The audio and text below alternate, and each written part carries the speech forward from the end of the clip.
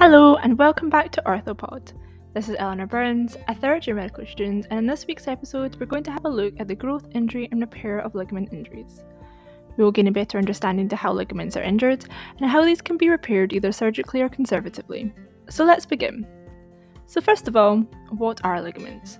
Well, they are dense bands of collagenous tissue and are often condensations of part of a joint capsule. They span a joint and are anchored to a bone at either end.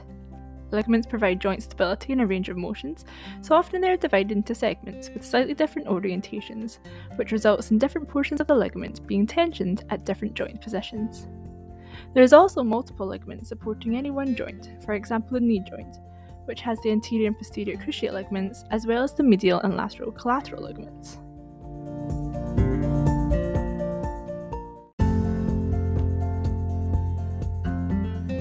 So what about the structure of a ligament? Well, they are made up of collagen fibres, more specifically type 1, and they have fibroblasts within them, and they also have sensory fibres for proprioception, stretch, as well as for sensation and pain. It is critical that they have proprioception and stretch fibres in order for the brain to understand where the joint is in space, and the stresses being placed upon it, as well as the muscular contractions that are required to move them. They also have vessels on the surface, so when they are damaged they bleed and there is bruising, as well as them also being crimped, which allows the ligament to stretch. So what is the difference between a ligament and a tendon? Because don't they both have collagen and fibroblasts?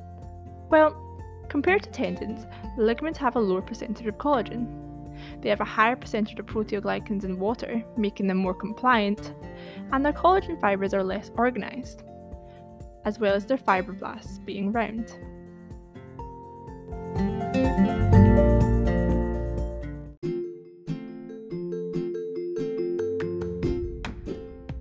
So let's move on to understand how ligaments can be injured.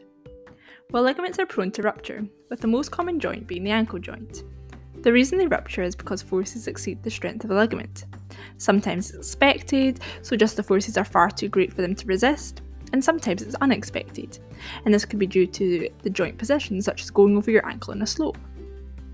And in other times it could also be due to the rate of load.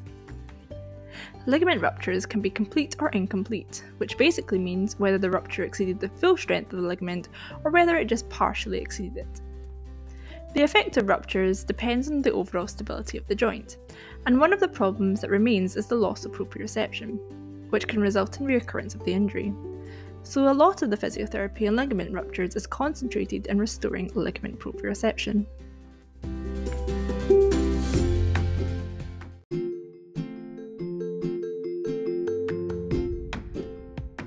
So what about the healing of ligaments? Well, it's very similar to all other structures of the MSK system. There is initial hematoma, and this hematoma, as it gradually is reabsorbed, it creates an inflammatory, hypertrophic, vascular response and is replaced with a heavy cellular infiltrate. There is then a proliferative phase, which is similar to soft callus and bone formation, which is the production of scar tissue, and a disorganized, collagenized connective tissue is laid down.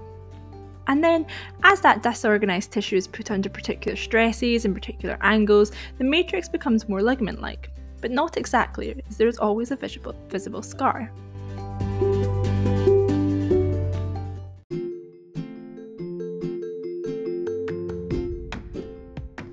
And finally, what about the treatment? Well, it really depends how bad the injury was in the individual themselves. Conservative management, in other words non-operative management, may be indicated in partial tears of ligaments or complete tears of ligaments where there is no instability. It can also be indicated in poor candidates for surgery. In other words, they are liable to get more complications for attempting repair as they are from leaving them with ligament disruption.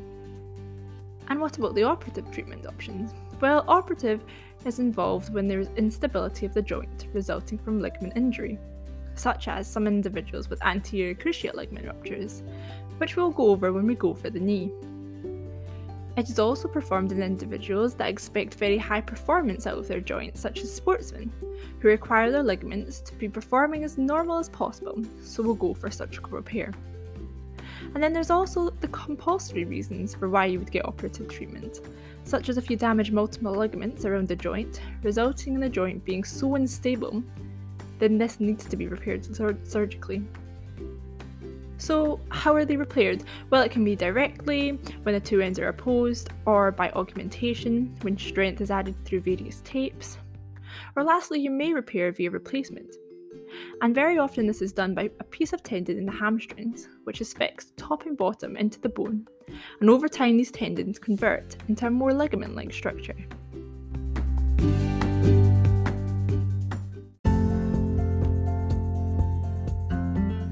That concludes this week's episode on ligament injury and repair. Hope you enjoyed. Please like and share this podcast with all your friends and colleagues, and like always, if you have any questions, just let us know. This is Eleanor Burns. Thank you so much for listening, and tune in next Sunday for another episode with Orthopod.